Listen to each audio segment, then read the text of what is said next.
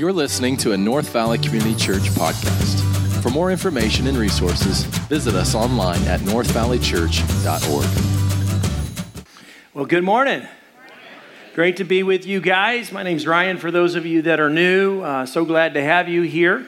We're going to be jumping into a new series starting today called Hope. I almost said Hope for the Holidays. Holiday Survival Guide. That's actually the title of my message next weekend. It's called Hope for the Holidays. Listen, my dad's a Christian psychiatrist and back in Little Rock, Arkansas, and went back and visited him this last week, and family's doing good on the rice ranch, and it's the busiest time of season for somebody in the mental health practice. I know a lot of folks can really get discouraged and depressed during the holiday season, and I pray that God's going to use the next few weeks to really encourage and edify you to really grow in a level of godliness and be able to just go through the holiday season and have a great time. So this morning, before we get started, I'm going to need a clock, Nick, or I'll probably run forever. We're going to invite a couple of folks up from our student ministries and our kids team. And so a third of our church is kids and youth, and we got some important updates for them. So make some noise for Brian and Crystal. You guys come up on stage. Let's go. Come on up. Keep it up, guys. Here we go.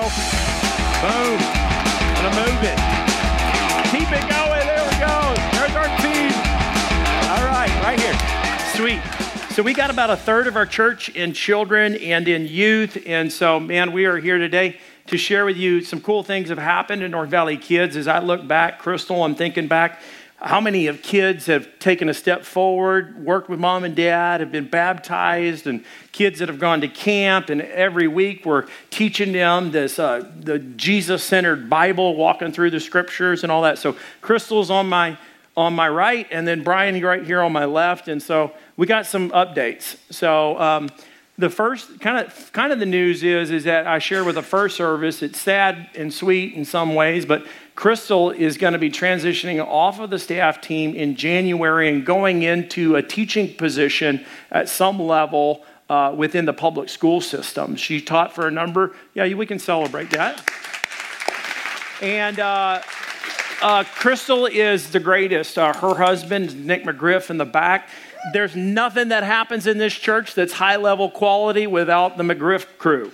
And so from the kids service to the adult services, if that team is on our team, then it's going to go great. We've done conferences at a national level before. We've done kids programming. We've done all sorts of stuff, and this family has put it together. So Crystal, in our first service, I had a gift to be able to give to you, so I gave that, and I don't have a fake gift this time to give to you, but we gave a gift to Nick and to Crystal to show our appreciation and our thanks. A couple of things that I'm thankful for as I think about the church is the investments of folks like Crystal with our kids. We have high level of quality of volunteers and a high level of a curriculum that we use. And Crystal, without you, I don't think we'd have the great North Valley Kids program we had. You stepped in when Meredith and Jonathan moved to Dallas, Texas to do further training and teaching. And you've kind of filled into that gap. So can we thank her one more time just for a moment? Let me pray for you, and then I'm gonna come to you, okay? Lord Jesus, together as a church, we thank you for Crystal. Lord, she has been a valuable player to help create a consistency and a quality of all of our ministry within NV Kids. Lord, we thank you for the great privilege and the partnership that we've shared in over these incredible transitions through our church. From the early days when you brought the McGriff family, when we were meeting in the high school, to going to the movie theater, to finally being here, God, you prepared her in our place and to serve. And we're thankful for that partnership. And we pray for extraordinary blessing for the season ahead as she navigates into a new sphere of teaching outside of the church. And we thank you that she'll continue to be a part to Christ be all the glory in and through their life and the church. In Jesus' name, everybody said, amen. Let's thank her one more time. Thank you, Crystal. Okay, B-Town. So you're here. That's his nickname. If you want to call him B-Town, that's a good name. He's definitely, you've got style right Today here. I thought I'd wear a jacket. Look at you. That's great. It's kind of chilly. And so tell me about the shirt you've got on right there. What does that say? So, Here, check this out. Wow. What does that say? This says, investing in the next generation at North Valley. You had to read it. You didn't know. Well, they're new. They just got them today. Okay. So Brian has been on our staff team for about 8 months or so. And No, 20 months. No, 8 months. No, 20. Is I it started 20? March from last year. Oh, my goodness. Yeah. Why did I say 8 months? I don't know. Okay. Time flies when you're having fun. Time flies when you're having fun. So 20 months? Are you Yeah. serious? Okay, wow, that's Yeah, 2 great. years in March. So he jumped on our staff team, and really at the direction of our North Valley kids, volunteers, and staff said, you got to get this guy on staff. He loves the Bible, he loves Jesus, and he loves kids, he loves youth. And Jonathan, when he was headed out, our executive pastor at the time, he said, Ryan, one of my last major requests is you get Brian Carr on the staff team. I said, you got it. So I got him on the staff team, and you've served in multiple roles, executive coordinator, helping me with administration. And like I said in the first service, details aren't necessarily the greatest gifts, but it's okay. It's good. People is your strength. I love people. Communicating, the Bible, all that has been really good. And then so you helped out in North Valley Kids, and so it's been a great privilege and opportunity. Our staff and our elder team has said, let's bring this guy on full time in January, and he's going to be the next generation ministry leader. He's going to, yeah, we can celebrate that. So he's pursuing pastoral ordination as well within our church and with our elder team, and so we're real excited about that. And so as of January, you're going to be resuming responsibility of all of North Valley Kids with the help of some incredible volunteers, and that's what we need to talk about in just a moment. And you're jumping on the student ministry team, which I've been like, I didn't know that was coming. That's great. I'm the student pastor right now, and so you're jumping on board with us, which is a huge help to me and to our ministry, so we're excited about that. So walk us through kind of like some needs that we've got coming up. All right, so if you noticed on the Connect card on the back, we actually went ahead and outlined a few of those needs that we have coming up. And one of our hearts is as we start this new kind of chapter in NV Kids, investing in the next generation, we want to have an army that just provides the absolute best experience for our kids. And so just to highlight a few of them, you'll see the first one is an NV Kids classroom assistant. And what that does is they get to be in the room. They get to help with crafts. They get to help with activities. They get to sit with the kids and help point them towards the next position on there, which is the storyteller. And I was going to put teacher, but I think storyteller is so much more fun. Because and it's the style of the way we're doing it. Like we're telling the grand narrative of Scripture and Jesus being the centerpiece. Yeah. 100%. And so every week we get to share the stories of the Bible. We get to go from Genesis to Revelation and share like step by step the stories of how God's impacted our world. And so I just think it's amazing. So that position, if you love to tell stories, if you love to get up and be fun and animated and share the good news of Jesus, that's a great spot. I'd encourage you to plug in there. I actually had somebody in first service that was so excited about that opportunity. And we get a lot of guys that tell us, man, I learned so much in there. They're new to the Christian faith, and they come in and they're like, you know, I just have to tell you, to be honest, Pastor Ryan, I think I'm learning more than the kids are. And I'm like, that's awesome. That's great. Yeah, so it's pretty neat. It's incredible. So there's that, and then there's one more. Then we have basically our check-in process, which is also there, the NV Kids check-in. So if you love to greet people, we'd encourage you to check that box. That's a huge part because when we have new guests, we want to make sure that people feel connected. They know what to do, where to go. So that's another huge piece. We'd love to get some extra people plugged in there. And that's it for NV Kids, right? Yes. Okay. I think, yeah. So for NV Kids, we're highlighting that today. Scheduling. Oh, good. That's the big one. And then the big one, the details. The details. There you go. Is, with Crystal stepping out, one of the huge roles that she fulfilled was helping manage, just making sure everyone is ready and prepared on a Sunday morning. Yeah. And so, if you have that level of detail orientation, there you go. And you want to serve in the capacity where you're helping us get the schedule on track each and every week, we would love, I would love, personally, someone who could come along and partner with me to make sure we're doing a great job. That's probably one of your greatest needs. I would say that's a big one. Right there. And so here's my challenge to you guys, is that if you have a kid in the ministry at any level, you should be engaged in that ministry, for sure, okay? Just if it's one Sunday a month, you're there. Or if you say, you know what, I don't have any kids in the program, but you say, I want to learn, I want to help out, invest into the next generation, come pick up a t-shirt today, and then you meet awesome Brian, and then go from there, right? Yep. Okay. And then the last role that we have is the executive coordinator position. Is that what we called that? Coordinator. Is that what we call it? Yeah. Okay, communications coordinator. Titles don't mean much around here. So we've got that position. That's actually a paid position that's available and open. So that Brian was filling into that role, and in order for him to invest into the next generation kind of ministry model, he's going to have to let that go. The executive coordinator position, why don't you, the communications deal, tell us about that. Basically it's two parts. It's like digital and print. And so that person will be in charge of updating the website, managing the blogs that we do, anything online, our email communications, a lot of that piece will be involved in this new position. And then also our print, so our programs that you guys have every week, our little cards that you guys saw this morning, invite cards, just anything communication-wise that the church participates in, you would be the one helping make that happen. Yeah, and that person I work with on a weekly basis throughout the week. They can work from home, but we need them in the office 10 hours a week is what we're looking for.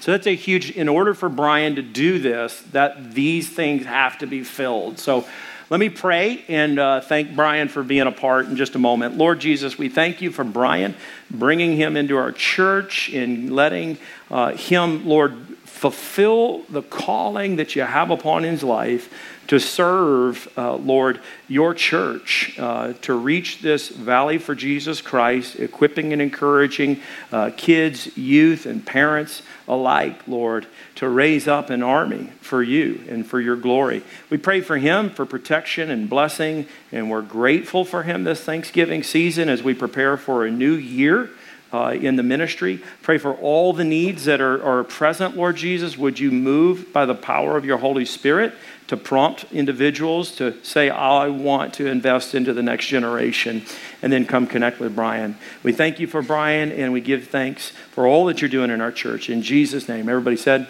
Amen. Amen. Let's give him another round of applause real quick. All right.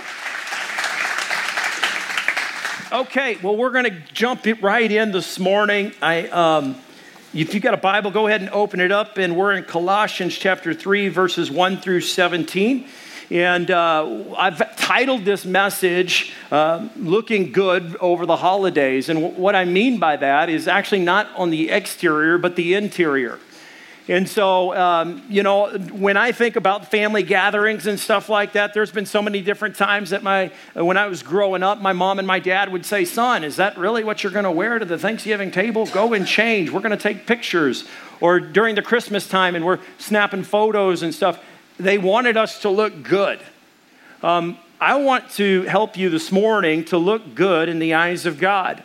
And as we look at this Thanksgiving season, I think there's an incredible section of Scripture that's going to help us to grow in our gratitude and realize that when we realize how blessed we are, it will help us to desire to get dressed.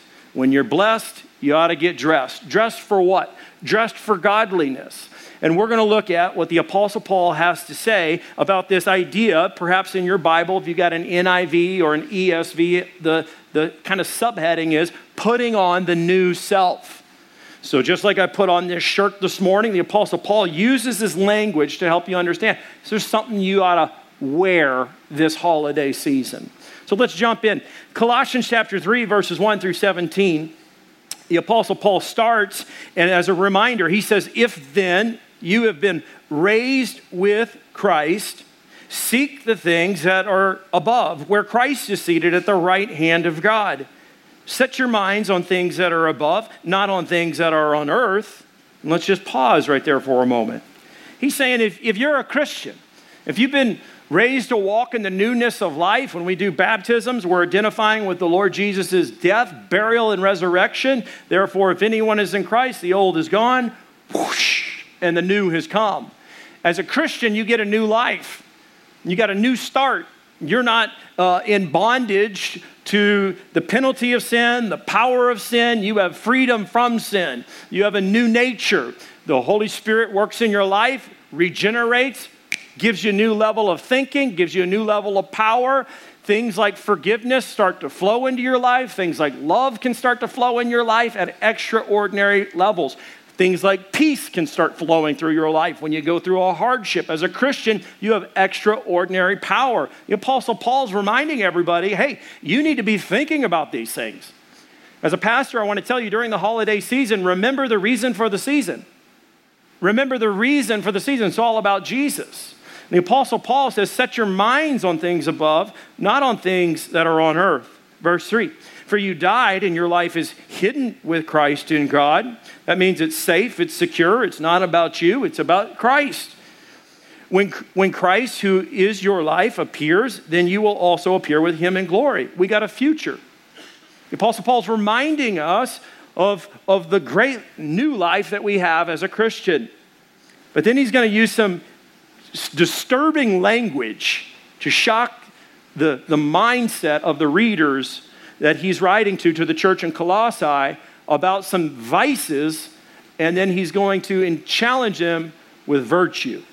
Verse 5, he says, put to death, therefore, what is earthly in you. In other words, mortify it, kill it. Whatever is earthly, that idea of earthly is sinful or wrong. Whatever is bad in you, those things you got to cut off and kill. He says, put to death, therefore, what is earthly in you, sexual immorality. That's anything. There could be pornography. That's sexual promiscuity outside of marriage. It's impurity, he says. Passion, evil desire, and covetousness, which is idolatry. Then he goes on to say, on account of these, the wrath of God is coming. It means it's there and it's coming. What does that mean? It means God hates sin. He hates perversion. He hates darkness. He hates injustice. And the Apostle Paul says, put that stuff to death. But then he goes on to say, and he helps them realize, look, you were there once. Look in verse 7. In these you too once walked when you were living in them. I used to be living in sin all the time. I was held by the power of sin. I was held underneath the penalty of sin. I had no freedom apart from sin. I was a slave to sin. Darkness was around me. I was constantly discouraged. Why? Is because I was a bondage into sin, and I had no hope out of sin until I met Jesus. For you, what was your life like before Jesus Christ? The Bible says, in these two, you once walked. We used to walk like this, live like this. But then he's giving a challenge and an exhortation. Some commentators say, no, this is for all believers, but now you must put them all away. Put them all away. What does that mean? It's the language that you're to throw something off, that you're to get these things, these vices that are upon our lives at times and throw them away like a dirty cloth or dirty robe or dirty gowns or dirty clothes. Get them away. He says, but now you must put them all away. Anger, that's 1. Wrath, 2. Malice, 3. Slander, 4. Obscene talk, 5 from your mouth. Those are 5 vices. These are things that you don't want to wear over the Thanksgiving holidays. Verse 9. He says, do not lie to one another, seeing that you have put off the old self with its practices. And you have put on the new self, which is being renewed in the knowledge after the image of its creator. So the Apostle Paul is using some language here. Put something off, and then put something on. You need to be dressed for success as a Christian, and you need to know that when you're putting on the virtues of godliness, you look great. You look good in godliness. You don't look so good in ungodliness. And he uses this language, put off, and then put on. Put on the what? The new self, which, by the way, is being renewed in the knowledge. This is what you learn after the image of its creator. God's desire is that you look more and more like Jesus. And the Holy Spirit's at work in you right now, no matter how foul or messed up you may feel, the Holy Spirit says, well, if you profess faith in Jesus Christ, you are sealed and you are filled and you can walk in a newness of power, and I want to work in your life. I want to help you grow in godliness, and he's the helper in it. So he says, continuing on, he's that we're being renewed in the knowledge after the image of its creator. Verse 11, he kind of helps us remember the gospel knows no boundaries. He says here, talking about here, as we're proclaiming the gospel in Colossae and around the first century throughout the area there, here there is no Greek, Jew, circumcised, uncircumcised, barbarian, Scythian, slave, free, but Christ is all and in all. He's going through a list of all the potential racial and religious, controversial fractions and factions, and he's saying Jesus is our common ground. When you gather for the Thanksgiving holidays this season, when you got friends and you got family members and you're at odds and they're coming from different places and different spaces, there is a unity point that we can find, and that is in Jesus. Verse 12, he says, put on then, as God's chosen ones, holy and beloved. He gives out a list of virtues: compassionate hearts, kindness, humility, meekness, and patience. Then he goes on to expound on that idea of patience, and he says, bearing with one another. If one has a complaint against another, forgiving each other as the Lord has forgiven you, so you also must forgive. We forgive because we've been forgiven. If we're carrying unforgiveness and bitterness, it's going to weigh us down. It's going to hurt us. We got to let forgiveness flow. Verse 14, he says, put on one more thing. Above all these, put on love, which binds everything together in perfect harmony. Love is the chief virtue the Apostle Paul wrote about in 1 Corinthians chapter 13. Love is why God came to the world. Love is what ties everything together. It's the chief virtue. And then we get into the thankfulness. If we can do that, if we can put off the old self and put on the new, and we can feel and understand the blessing that we have in Jesus Christ, then we can begin to see this level of thankfulness that we can have. Verse 15. This is a prayer that I pray for my friends and for you as a church and during the holiday season. He says, verse 15, and let the peace of Christ rule in your hearts, to which indeed you were called in one body, and be thankful. And let the word of Christ, he said the peace of Christ, now he says the word of Christ, and he says dwell in you richly, teaching and admonishing one another in all wisdom, singing psalms and hymns and spiritual songs with thankfulness in your hearts to God. This Thanksgiving season and the Christmas season, my prayer is that you realize that there is a peace of Christ to have during the holiday season, that there's a word of Christ that we need to hear about through the holiday season. The reason for the season is Jesus, and that we can be thankful. And he closes it out in verse 17, and he says, and whatever you do, in word or deed, do everything in the name of the Lord Jesus, giving thanks to God the Father through him. So how do you look great or look good over the holiday season? Number one, you need to remember who you represent. Remember who you represent. It's exactly what the Apostle Paul did in the first couple of verses there. He said, hey, did you know, if then you've been raised with Christ, you need to set your mind on things that are above, not on things that are on earth. For you have died and your life is hidden with Christ. And so there's a reminder that we all need to have if we're going to look our best and live with the reality we are blessed, then we need to remember who we represent. When I go home and visit my family in Arkansas, oftentimes, this last week when I was down there or on the rice ranch, my father will introduce me oftentimes to his friends and say, this is my son, Ryan. He's doing a great work out in the Phoenix Valley. They planted a church. And then he says to me after he introduces me, I'm so proud of you. Thank you for carrying our family name and our values forward beyond this state. Did you know that you represent your Heavenly Father when you're gathered around the Thanksgiving holiday season and the Christmas season? You represent him everywhere you go. You don't only represent the Heavenly Father, but you also represent the family of faith. You represent the church, North Valley. And everywhere you go, people people will associate oftentimes Christianity with you because you're a Christian. And so if we're going to look our best and feel God and grow in godliness, then we've got to realize that we represent our Lord in everywhere we go.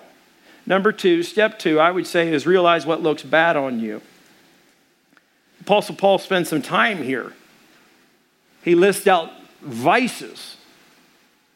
Number one is when he says, verse 8, but you must put them all away. And he lists out anger, wrath, malice, slander, and obscene talk from your mouth. To put them all away means that you're like throwing out the trash. These things are dark sins, deceptive sins that happen in the life of the believer and the unbeliever alike. When I take out the trash at my house, I get out the foul odors and the decomposing debris, and I take it outside. We've got a dog in the backyard. My daughter's in charge of, and my son and my kids are in charge of keeping the yard clean. We've got to take out the trash. And if you don't take out the trash, you're going to have a stinky house. It is in the same manner when he says, put them all away. These are things that got to get away from your life as a Christian. Number one is anger. It's an intense displeasure. It's a annoyance or irritability. James, the brother of Jesus, half-brother of Jesus, said this, that anger doesn't produce the righteousness of God. Do you struggle with anger? This holiday season, let me tell you something. You don't look good when you're angry. My wife will tell me at times, you can just wear your emotions.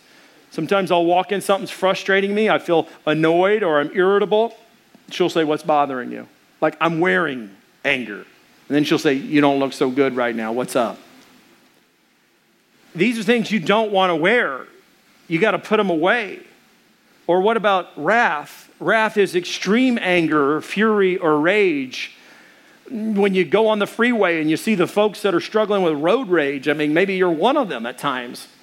But the rage, it accomplishes nothing good. This wrath is against another person.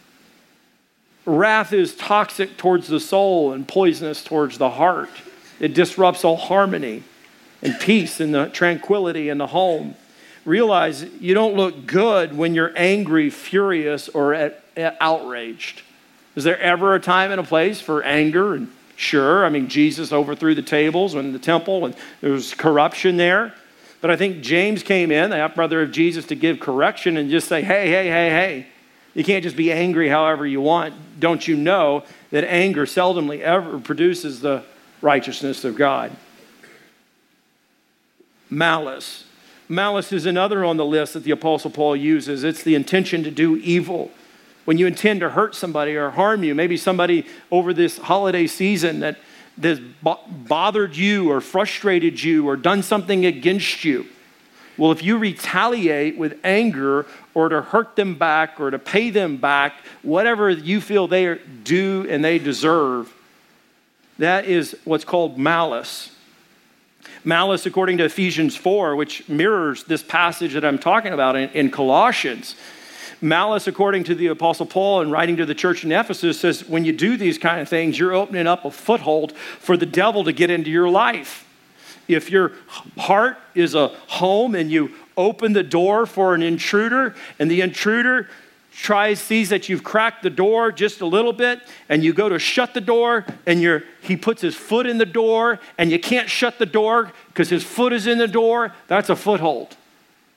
And if the devil's got a foothold, he can barge into your life and rob you and steal from you and kill and destroy. The moment you start opening up bitterness and malice, you've got a foothold problem. The devil's trying to get in. You've cracked the door. He threw his foot in the door. You slammed the door, but that door is not shutting very well. And the reason why is there's bitterness. There's malice. There's some kind of something there. And it's incredibly dangerous and harmful. And the Apostle Paul says, take that stuff and throw it away. Go burn it. Light it up.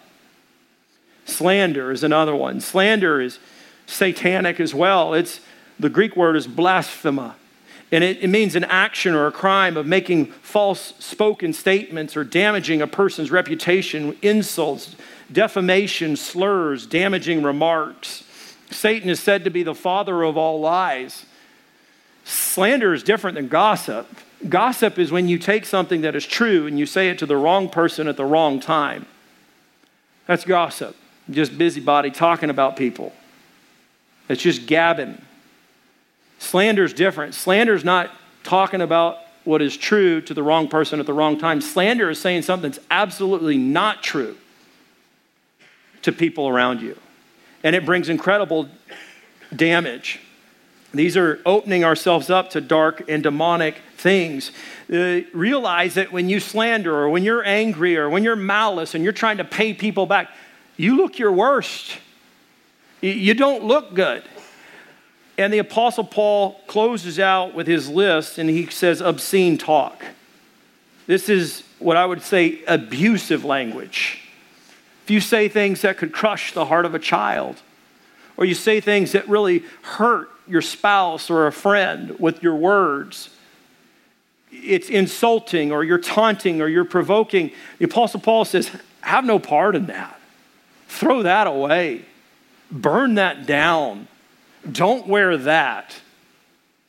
Obscene talk is you sometimes can bully or you lie and you believe that they deserve it. You lie to yourself. And you might have heard in culture, if you're not bleeding or physically maimed, you're not really hurt. That's a lie. You can destroy a family. You can destroy a friend's life with the words that you say. Ephesians 5:4 says, let there be no filthiness, nor foolish talk or crude joking, which are totally out of place for God's people. So step 2, you got to realize what you don't look good in. And step 3, I'm going to ask you to put on the great 8. What are the great 8? They're virtues. The Apostle Paul listed out. Virtues are an important part of understanding the life and godliness that we're called to. These are the things that we're to put on. And this is what makes you look good, is when you're growing in godliness and putting on these virtues. The first is compassionate hearts.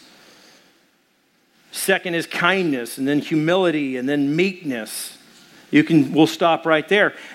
Benjamin Franklin is an American legend. He single-handedly invented the idea of the self-made man. Despite being born into a poor family and only receiving 2 years of formal schooling, Franklin became a successful printer, scientist, musician, and author. And by the way, in his spare time, he helped found a country and then served as its diplomat. Franklin would say that his success derived from always trying to improve himself. And he set out an ambition that he would be morally perfect. And he lists 13 virtues that he would live by. And later in life, he realized, I'm never going to meet those things. And while Franklin never accomplished his goal of moral perfection, and some more notable flaws was womanizing and his love for beer, and probably gave him problems with chastity, temperance, but yet he would say he benefited from the attempt of them. Virtues make you simply a better person by living them out, but it's not you who's doing it all by yourself. It's God wanting to work in you so that you can represent him everywhere you go. So what are they? Compassionate hearts. The Apostle Paul says compassionate hearts. We need compassion. When you sit down with friends and family and you're looking at them and trying to love them, you need a spirit of compassion upon you. When Jesus looked out and saw a crowd that was lost and in need of a shepherd, he had compassion. When Jesus showed up at a funeral, when Lazarus had passed away, someone said he'd come way too late. He had incredible compassion. Compassion in the King James Version is translated as bowels, and it means the pit of the stomach. It means in the core of your being, you have compassion. How do you have compassion? I would challenge you to listen to people, to look at people, to lean in. When I'm oftentimes, and my wife or a friend is sharing something with me, I need to have compassion. If I don't have compassion, I don't have connection. Compassion challenges me to really listen to somebody that something's going on. God wants to use you to listen to somebody's life and what's going on this holiday season. You need to listen to them, look at them, lean into them. Secondly is kindness. Put on the grade 8, kindness. This is a quality of being good and helpful, generous towards others. Romans 2:4 tells us that it's the kindness of God that actually leads us to repentance. So when you're kind, it's showing off and helping people see Jesus Christ in your life. Kindness is what it enables us to connect with people. Third is humility. Humility is a modest or a low view of one's own importance or humbleness. I can think of 2 examples. Dr. Darrell Del Husse, a mentor friend of mine who serves as a former president of Phoenix Seminary, teaches here at North Valley. And he would say he's always sought to be a humble man. When he would walk into a room, everybody wants to turn towards him and look at him because he's the president of some great organization. But he said he would always try to say, there you are, and focus all his attention on other people. Oftentimes what we do is if we feel like we're very important, we show up and we say, here I am. And we try to let it all be about us. And it's all about us. And we need to be asking questions. Another one of my friends who's passed away now is Pastor Tom Schrader. Some of you guys remember him, started East Valley Bible Church. He said that there was an unintentional humility that started in his life. He said one Sunday morning after he had stepped down from leading the church after pastoring it for 30 years, he's handing out programs. And these young kids come up to him. He's already retired. And they say, hey, can I have a program, old man? He said, oh, yeah, sure. Here you go. And they said, who are you, by the way? And he said, oh, I'm nobody. And then they walked away and they sat down. Later, he told me, he said, yeah, Ryan, it's kind of hard when you graduate from such a high position. He said, I went from a who's who to a who's he. Sometimes humility is intentional. You're going to pursue it. You want to be humble. You're going to take that effort. Sometimes life deals you cards where it's almost an accidental humility. My encouragement to you is pursue all of humility. Seek to be humble in all circumstances. Moses, according to Numbers 12:3, was the most humble man that ever walked on the face of the earth. And he said he got to see God.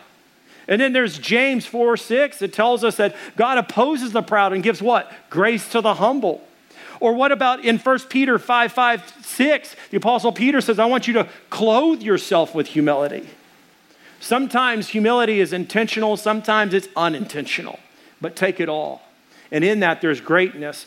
Number 4, there's meekness. Would you put on meekness this holiday season? Meekness is not weakness. When I think of meekness, oftentimes, I think of meek and mild, tender little child. That's kind of where my mind goes. But as I've studied the term meekness, it's a supernatural power under a sovereign control of God. Jesus said this powerful statement in the greatest sermon ever given. He said, blessed are the meek, for they will what? Inherit the earth. That's control. That's ownership. Meekness is not weakness. No, meekness is power. It's moderation, it's mildness, it's leniency, it's being able to understand. See, the Greek in the ancient times used this word meekness to help understand things like a wild horse, a stallion that couldn't be tamed, wild, powerful, strong, beautiful, majestic, unruly at times. They would take them into the stadiums and they would break in the horse, they would train it, and it would become this meek, powerful, but under control force. And so meekness is not weakness. My encouragement to you is seek to be moderate, mild, lenient. Jesus said, blessed are the meek, for they will inherit the earth. Why is it? There's an ease about them that they can navigate through challenging circumstances, keep a level head and an open heart, tough skin, soft heart.